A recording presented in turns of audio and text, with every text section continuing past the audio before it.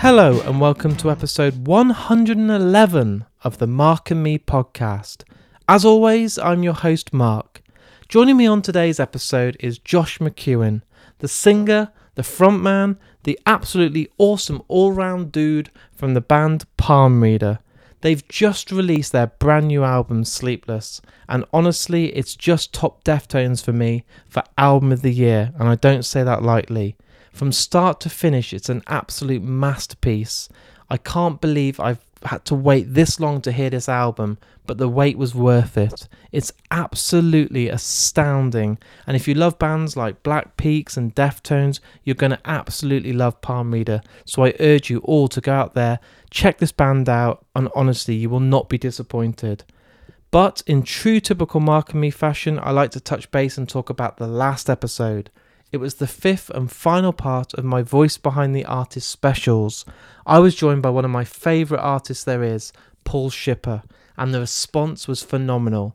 It was that good I've decided to do a whole second season which includes another 5 interviews with 5 different artists around the country because the response was amazing.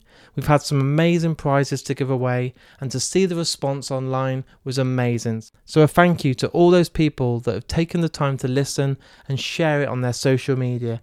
It makes a huge difference and it's just been so good to see all these different artists getting involved, and I can't wait to give you another 5 of them. But let's talk about today. Like I said, I'm joined by Josh from Palm Reader. This band have had such an impact on me, and I think the best thing to do right now is get straight to the interview. So here's me and Josh talking all things music. Josh, thanks for joining me today on the Mark and Me podcast. You're very welcome. Thank you for having me. What I want to do is take it back to the start, really. Not even before the band started, but before that, and know what were those kind of first CDs that you bought that you remember kind of helped shape the music that you love now? Oh, wow. To be fair, I'd say before I bought anything of my own, I was brought up listening to, it was mainly my dad's taste in music, to be fair, which was sort of centered around Motown, soul and funk, that kind of nice music of that ilk. Yeah. With some R&B thrown in there, I'm sure. Some, I don't know, but you know what I'm saying. That kind of stuff. And then it was probably when I got to one of the first memories I had was being in a playground and talking to someone about a Papa Roach song. Oh, nice. And that was before I really knew what distorted electric guitars were. Yeah. Why anyone would shout. Or why music needs to be that aggressive, and then it snowballed from there. There's you like your Green Day, bits and pieces like that. I never really went like straight to metal. I think my introduction was more through new metal. So I think the first record I bought was Linkin Park's Hybrid Theory. Not a bad foundation to start on. No, I mean, and every now and again I'll listen to the odd track of it, and the vocals on there and the lyric writing and the melody choices, the songwriting, it's still like I feel like it's still relevant to me at least. So at that point, obviously you're starting to get into those sort of metal bands and introduction and stuff. Did this make you at that point want to be in a band, or was it not until you went to see kind of live bands that made you get that kind of, oh fuck, I want to do this? It was kind of around the same time. I think it all started for me in terms of thinking about being in bands or playing live music when it was my dad's 40th birthday, and I would have been 14 or 15. And there was me, 2 of my cousins, and my brother. My 2 cousins played drums and guitar. And my brother played bass, and they were like, "Oh, we'll play a few songs for Dad's 40th birthday, but we need a singer, and so you're going to have to sing." And I was like, "Well, I've never done that before, so that's not cool. Why are you just throwing me up there and like to the wolves, as it were?" And we played 2 songs, and it was White Stripes' Seven Nation Army, and The Darkness, I Believe in a Thing Called Oh, Love. wow. Yeah. Puberty hadn't hit at that point, so I Believe in a Thing Called Love was quite easy for Yeah, me. you hit those high notes. I've never seen any recordings of it. I don't even know if there are. I would dread to think. I can only imagine it was awful, but it was an introduction into playing live. There was the drummer of my friend's band was at my dad's birthday, and he said to the members of his band, "Look, I think we should give this guy a shout, and maybe he could be the singer." And that was my first band, and that's where it all started, really. And from that point, it kind of it snowballed, and I was heavily into the post hardcore kind of screamo, emo sort of stuff, and then eventually moving more into metalcore, I guess. So can you remember some of those first gigs you went to when you got to see some of these bands live that would then kind of show you the difference of listening to it at home on CD to, wow, this is in front of me being performed? Yeah. I mean, the first show I went to, the first proper show I went to, I'd like to call it, aside from like maybe like local band shows and things like that, like Battle of the Bands and stuff like that. It was first proper show I went to was at the age of 15. I went to see Hell Is for Heroes at Electric Ballroom on the Neon Handshake tour. I was at that show. What? No way. Yes. So I was at this, as you look at the stage, there's the stairs on the left. Yeah. Yeah, I was stood on those stairs. Amazing. That album for me is flawless. That and sort of 100 Reasons, that kind of... Yeah, for sure. Ruben, Hell Is for Heroes, 100 Reasons, Cable, all those bands that came along, I was like, fuck, like Neon Handshake is flawless. Absolutely. It's still one of my like top 5 albums. Yeah. And, it's a shame really, because it kind of eclipses everything else they've done. Yeah.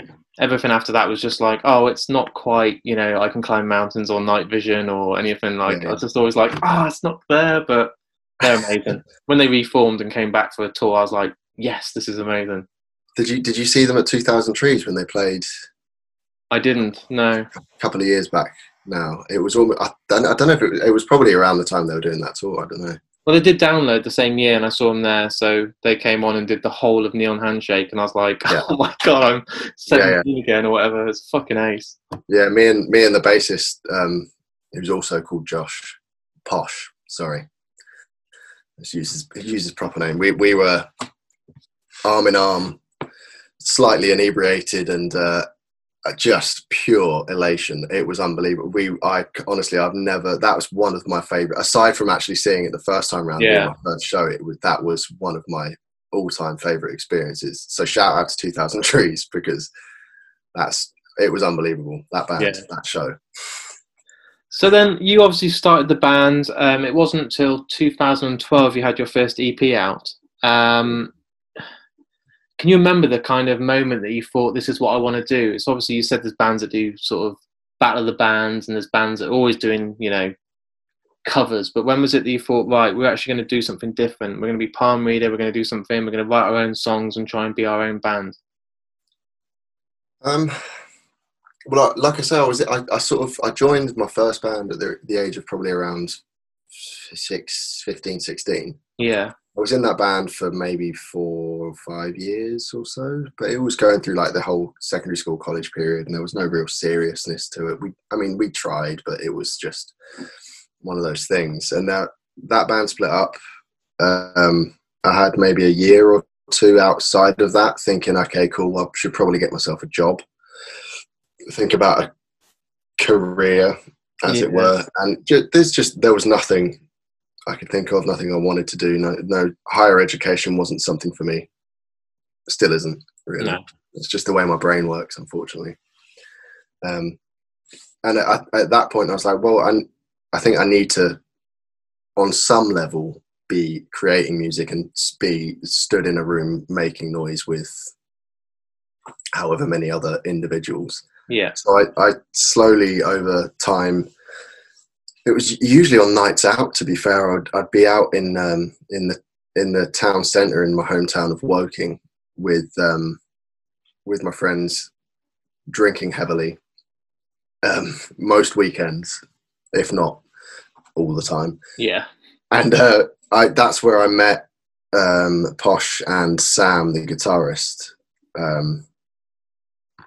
And we basically, we all had a very similar outlook. It was, whatever's being released at this point in time isn't good enough. It isn't ticking quite every single box. Don't get me wrong, we were fans of particular bands and we were enjoying it, but it wasn't quite what we wanted to hear. So that at that point we were like, well, maybe we should try and write some songs. Maybe we should try and do like what we feel is exactly what we want to be hearing. And it just stemmed from there. Yeah, nice. And it wasn't, we didn't set out with any plan. We never have really had any sort of plan. We've, even up till now, even with Sleepless, we're very much still just desperately trying to write the songs that we want to hear. Yeah. That tick every box that we have, sort of thing.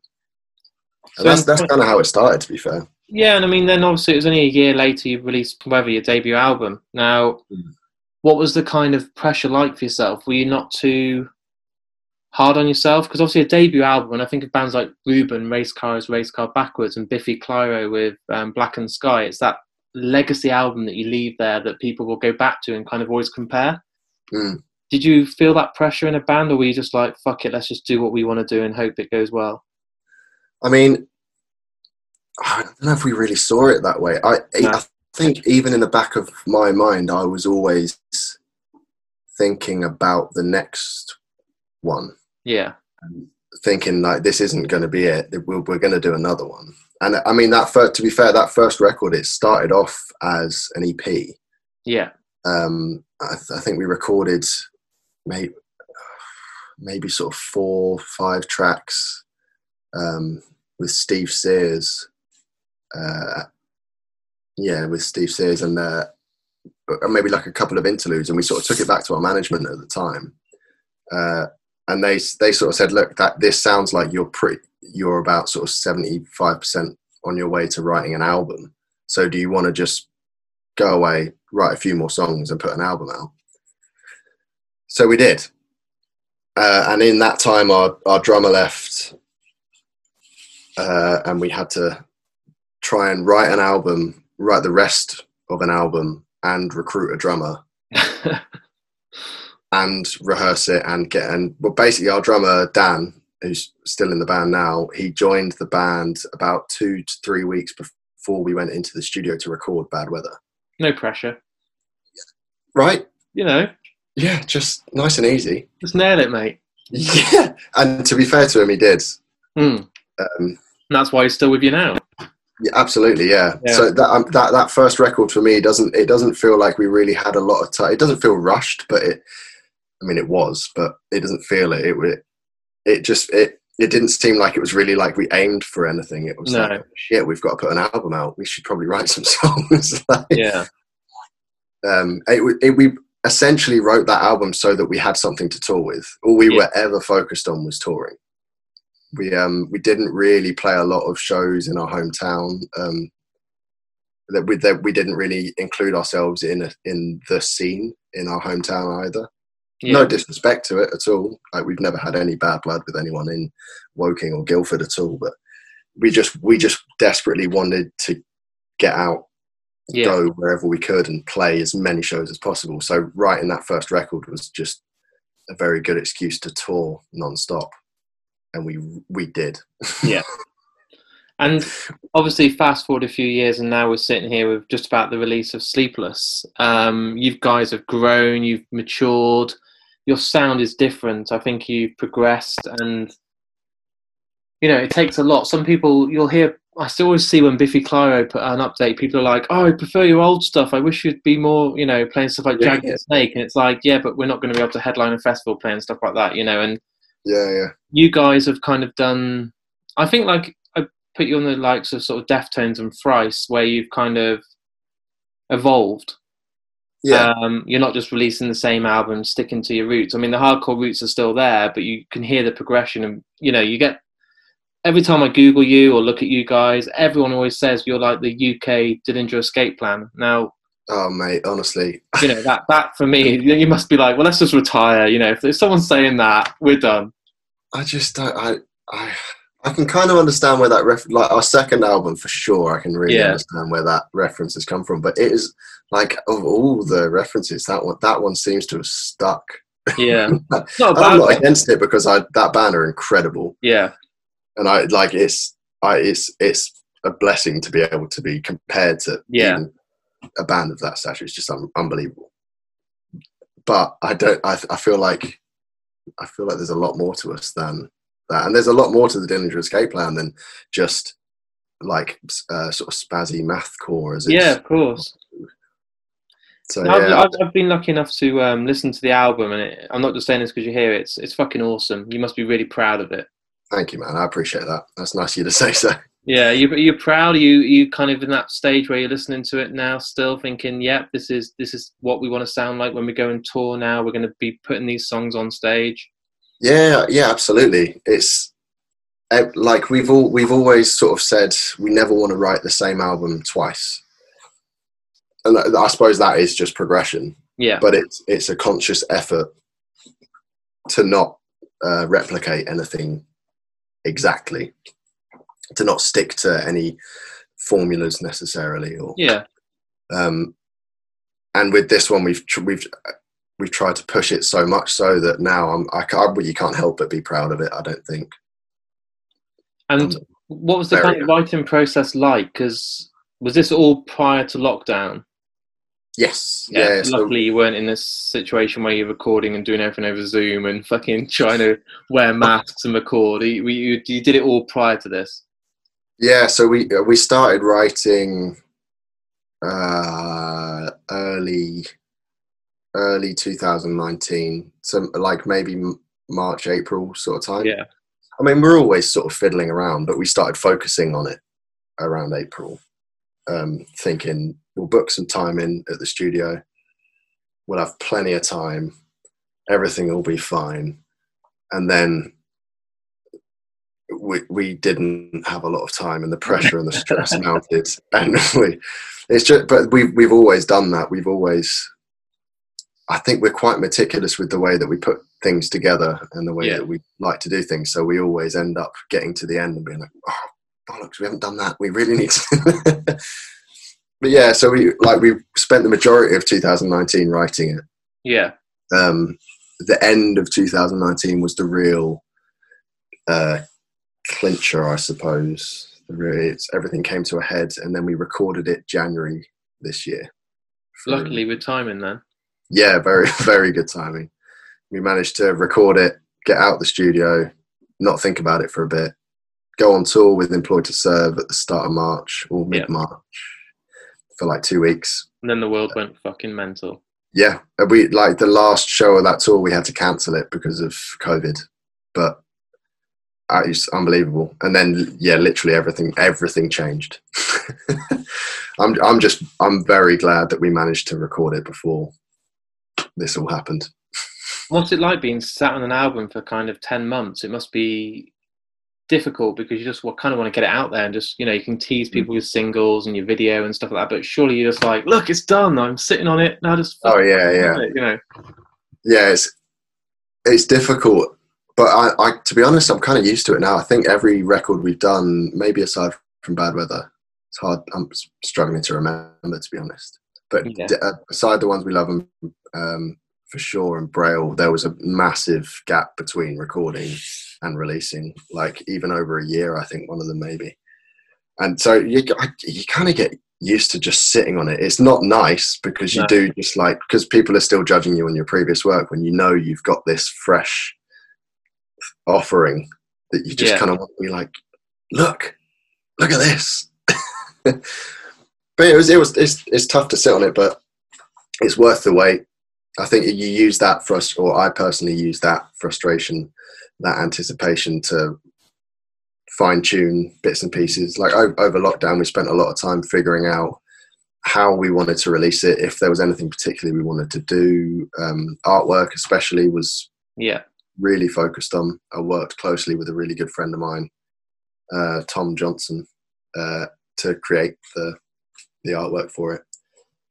which I think I've actually got up on the. I could probably show you it. Nice. I've got it up, framed up on the wall there. Oh, beautiful! Look at that. He's a wizard with a spray can, is Tom. That is very cool.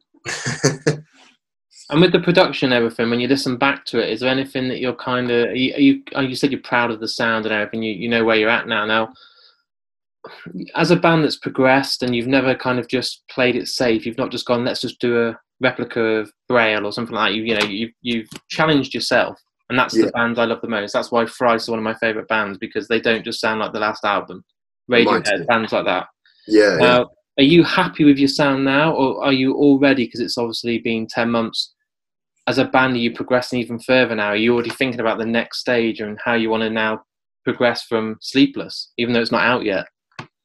I mean, I know I am. Yeah. I can't speak for everyone else. But I do know that Andy's only really, in the last sort of few weeks, maybe started writing again, because I think he puts a lot of pressure on himself. And to be fair to him, he does. Yeah. He does a lot in terms of the writing.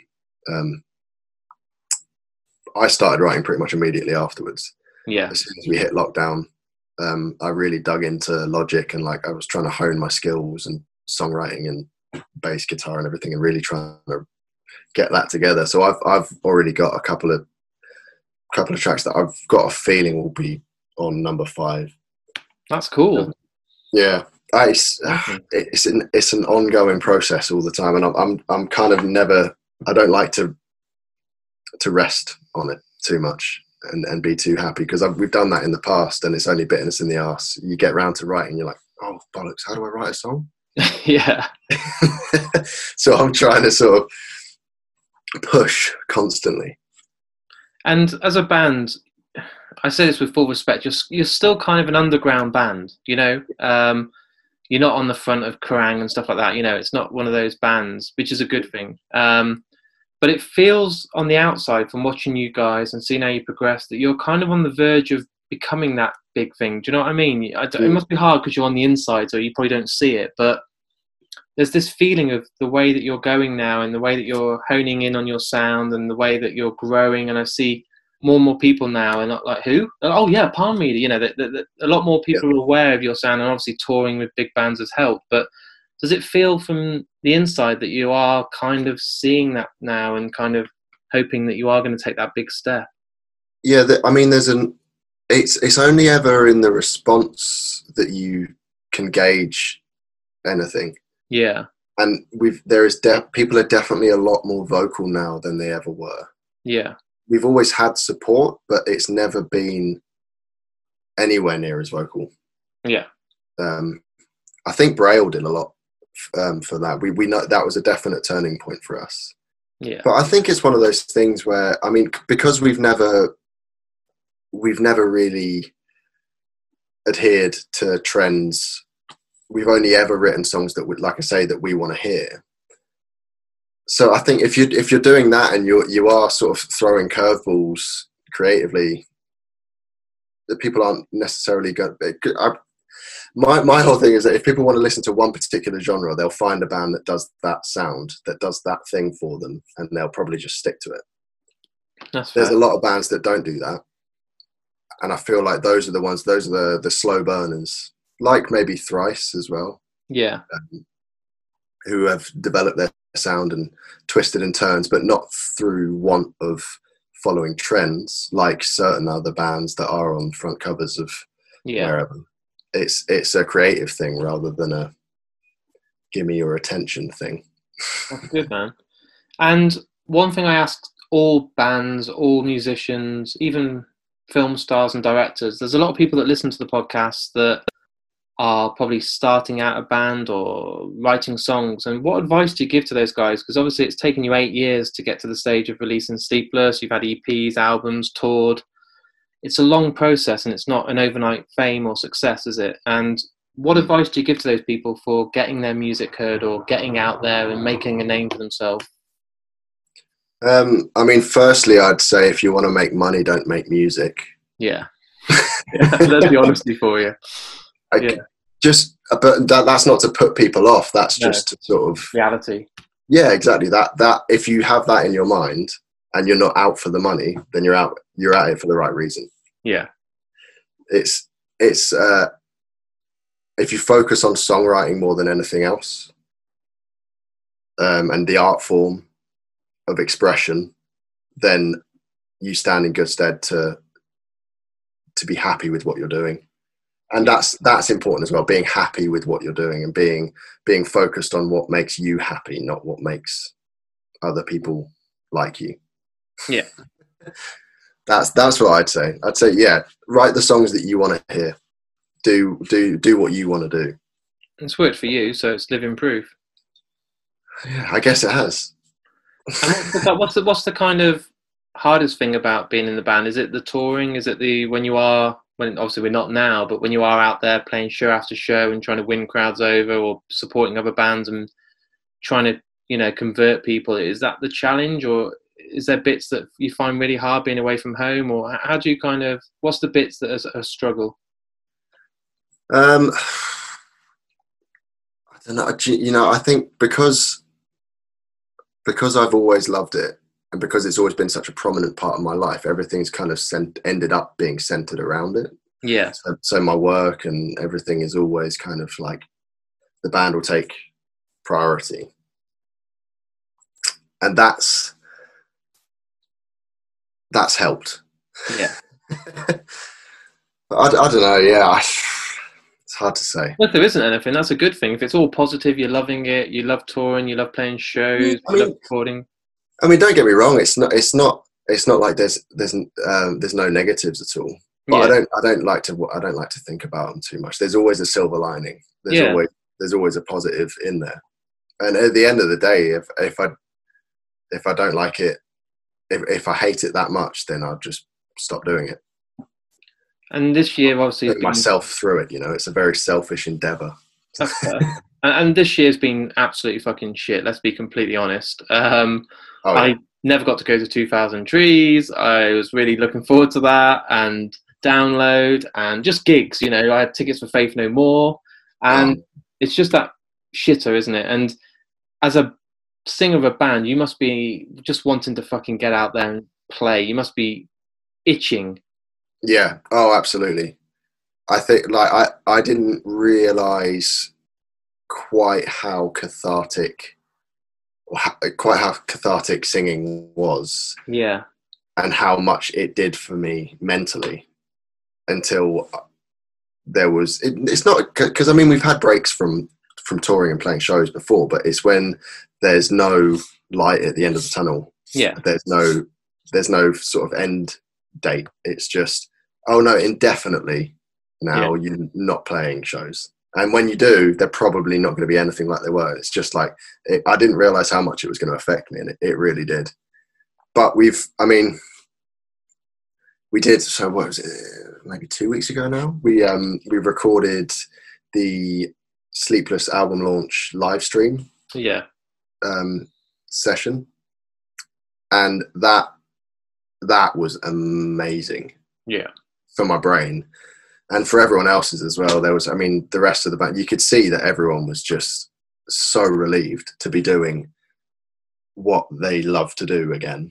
And the same goes for the sound guys, the monitor engineer, the cameraman, the lighting guy. Everyone involved was just relieved to be able to do that thing that they've been wanting to do. How it's all missed, man. I just can't. Like, I've had tickets to bands like Black Peaks, and they just keep rescheduling it, cancels and comes back and cancelled. It's like, it seems so alien now as we standing with thousands of people watching a band. It's just insane. Yeah, I can't imagine how it's going to feel to be stood in a crowd again. I bought tickets stupidly. You know, like I've lost the lost the feeling in my mind. I'm like, how do we do that? I know. I'm still buying tickets in hope, like Pearl Jam next year and stuff. I'm like, it will happen, but I'm like, will it? Will it? Yeah, I haven't been quite so optimistic. I don't think I haven't committed to any shows just yet. But yeah, fucking hell, man, what a year! Well, and it's only been 1 year yet. Well, it hasn't, has it? Jesus. No, it's about 8 months or something like that. Yeah. But like I say, I mean, the live streams. I mean, it's the only way that we can do things, right? It's the only way. Lots of bands are doing it, and I think it's a decent alternative. It gives bands also another opportunity to be creative in their outlet and how they put themselves out there. It's not just necessarily going to be like a live show on stage. You know, it's like, I mean, we purposely went away from that live show element and sort of tried to make things a bit more cinematic and a bit more moody, maybe. Yeah. So yeah, I've seen a few other live streams that have been outrageous as well. Like, I saw Biffy Clyro do one for their new album, and it was just like the most incredible thing I've ever seen. I was like, wow. Yeah, that band though, man. I mean, they've been at it for almost too long, right? They deserve everything. Like anyone that says, "Oh, they fucking sold out and like they did all this," like no, they know what they're doing. They've toured 300 days a year for about 10 years. Yeah, exactly right. Yeah, I read an interview once, and I think they said, we play like 250 or 300 plus shows in 1 year minimum, and it's just like, are you mental? but now they're headlining Download, and they're like number one. They're going, well, it was worth it. Yeah, absolutely. Like, I don't call that selling out. I call that working hard. Like, it's success. Yeah. Awesome. It's been an absolute pleasure to speak to you today, Josh. It's nice and relaxed, nice and chilled. I do really wish you all the luck with Sleepless. I keep sitting here thinking the whole world's already heard it, but they haven't. So it's obviously not far now. Yeah, it's really not. It does. Yeah, I know what you mean, though. Yeah, I don't know. I really hope the world changes soon so we can see it live, get touring again. I'll share a beer with you, see you on stage and hear these songs because they're going to come to life on another level, and I just can't wait for the world to see it. Yeah, man, I can't wait to play them live. I honestly can't. Like that, the little taster of being able to play them on that live stream. It made me realise how difficult they were and how much of a challenge I'd gave myself, because I really, really made life hard for myself. But I can't wait to play them live. It's going to be so good. It will be good. It will be awesome when it happens. It'll be worth the wait. Absolutely. Oh, I can't wait. I'm going to have so much whiskey. Yeah. God damn. He's getting endorsements, so they just keep sending you boxes and boxes of whiskey. Oh, no, don't. Honestly. I shifted through so many bottles of whiskey on lockdown that first time round. It was mad because the sun was out, so I was like sitting in the garden at 11 a.m. going, oh, should I do some gardening or should I open a cider? And then 7-8 cans later, you're like, I'm just going to fucking sit in the garden all day. Yeah, I was hammered. Yeah, every day. Yeah. And it'd be weird if I didn't have a beer by midday. I was like, oh, I'm a bit late today. Yeah, wicked, though. So good. It was good. It's been a pleasure speaking to you, man. I hope I get to see you at a show in the near future. Yeah, you too, man. It's been good. So there it is. There's my interview with me and Josh from the absolutely awesome Palm Reader. I have said it at the start of today and I'll say it again. You have to go and check out this new album, Sleepless. It's on all the sort of streaming services. Hey, go and buy a vinyl or a CD. Give this band the money they deserve. This is my album of the year. Nothing has topped it. It's absolutely phenomenal from start to finish, and you will not regret listening. Please jump on social media and let me know if you do check out this band and how much they change your life, because I guarantee they will. Also, a massive thank you to Emma for making this interview happen. You're an absolute legend and I appreciate it so, so much. If you're new to listening to Mark and Me, I urge you to go on markandme.com. On there's links to Facebook, Twitter, Instagram and my email. I'll always take the time to read every single tweet or Facebook comment you leave, and I'll always respond. You guys out there make this podcast worth everything it is, and it means the absolute world to me. So jump on there, let me know what you think, and I really hope you go and then enjoy the back cat of all the different guests that have been on this show. Also, I've got a Patreon page. You can sign up there for as little as £1 a month. At the moment, you're getting around 7 or 8 episodes per month, absolutely free. That's never going to change. But the money that you invest on there helps the podcast. It means I can go and do more interviews around the country, stream on all these different services like Amazon Music, Spotify, Podomatic, all of those ones, and just basically get the opportunity to do more and more interviews, which means more and more episodes for you. But not only that, I've been working with some great companies like Funko, Last Exit to Nowhere, and getting some amazing prizes for you guys out there to win. That's all I want to do, is give you this opportunity to win prizes that money can't buy. So if you go on there, sign up, it really does make a massive difference. I'll be back in a few days with a brand new episode, so until then, take care and I'll speak to you soon.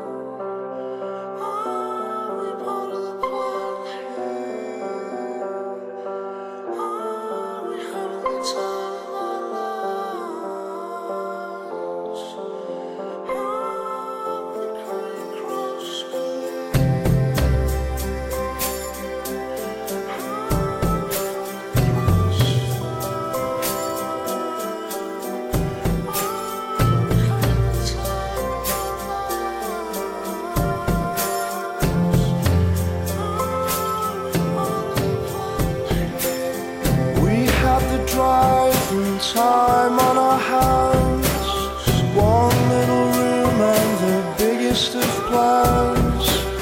The days were shaping up, frosty and bright, perfect weather to fly, perfect weather to fly.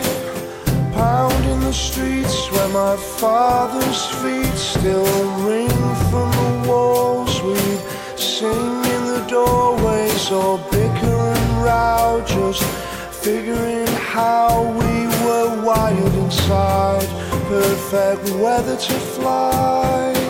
So in looking to stray from the line, we decided instead we should pull out the thread that was stitching us into this tapestry vile. And why wouldn't you try, perfect weather to fly? We had the drive and time on our hands, one little room and the biggest of plans. The days were shaping up, frosty and bright, perfect weather to fly, perfect weather to fly. Pounding the streets where my father's feet still ring from the walls. We'd sing in the doorways or bicker and row, just figuring how we were wired inside, perfect weather to fly. So in looking to stray from the line, we decided instead we should pull out the thread that was stitching us into the tapestry vile. And why wouldn't you try,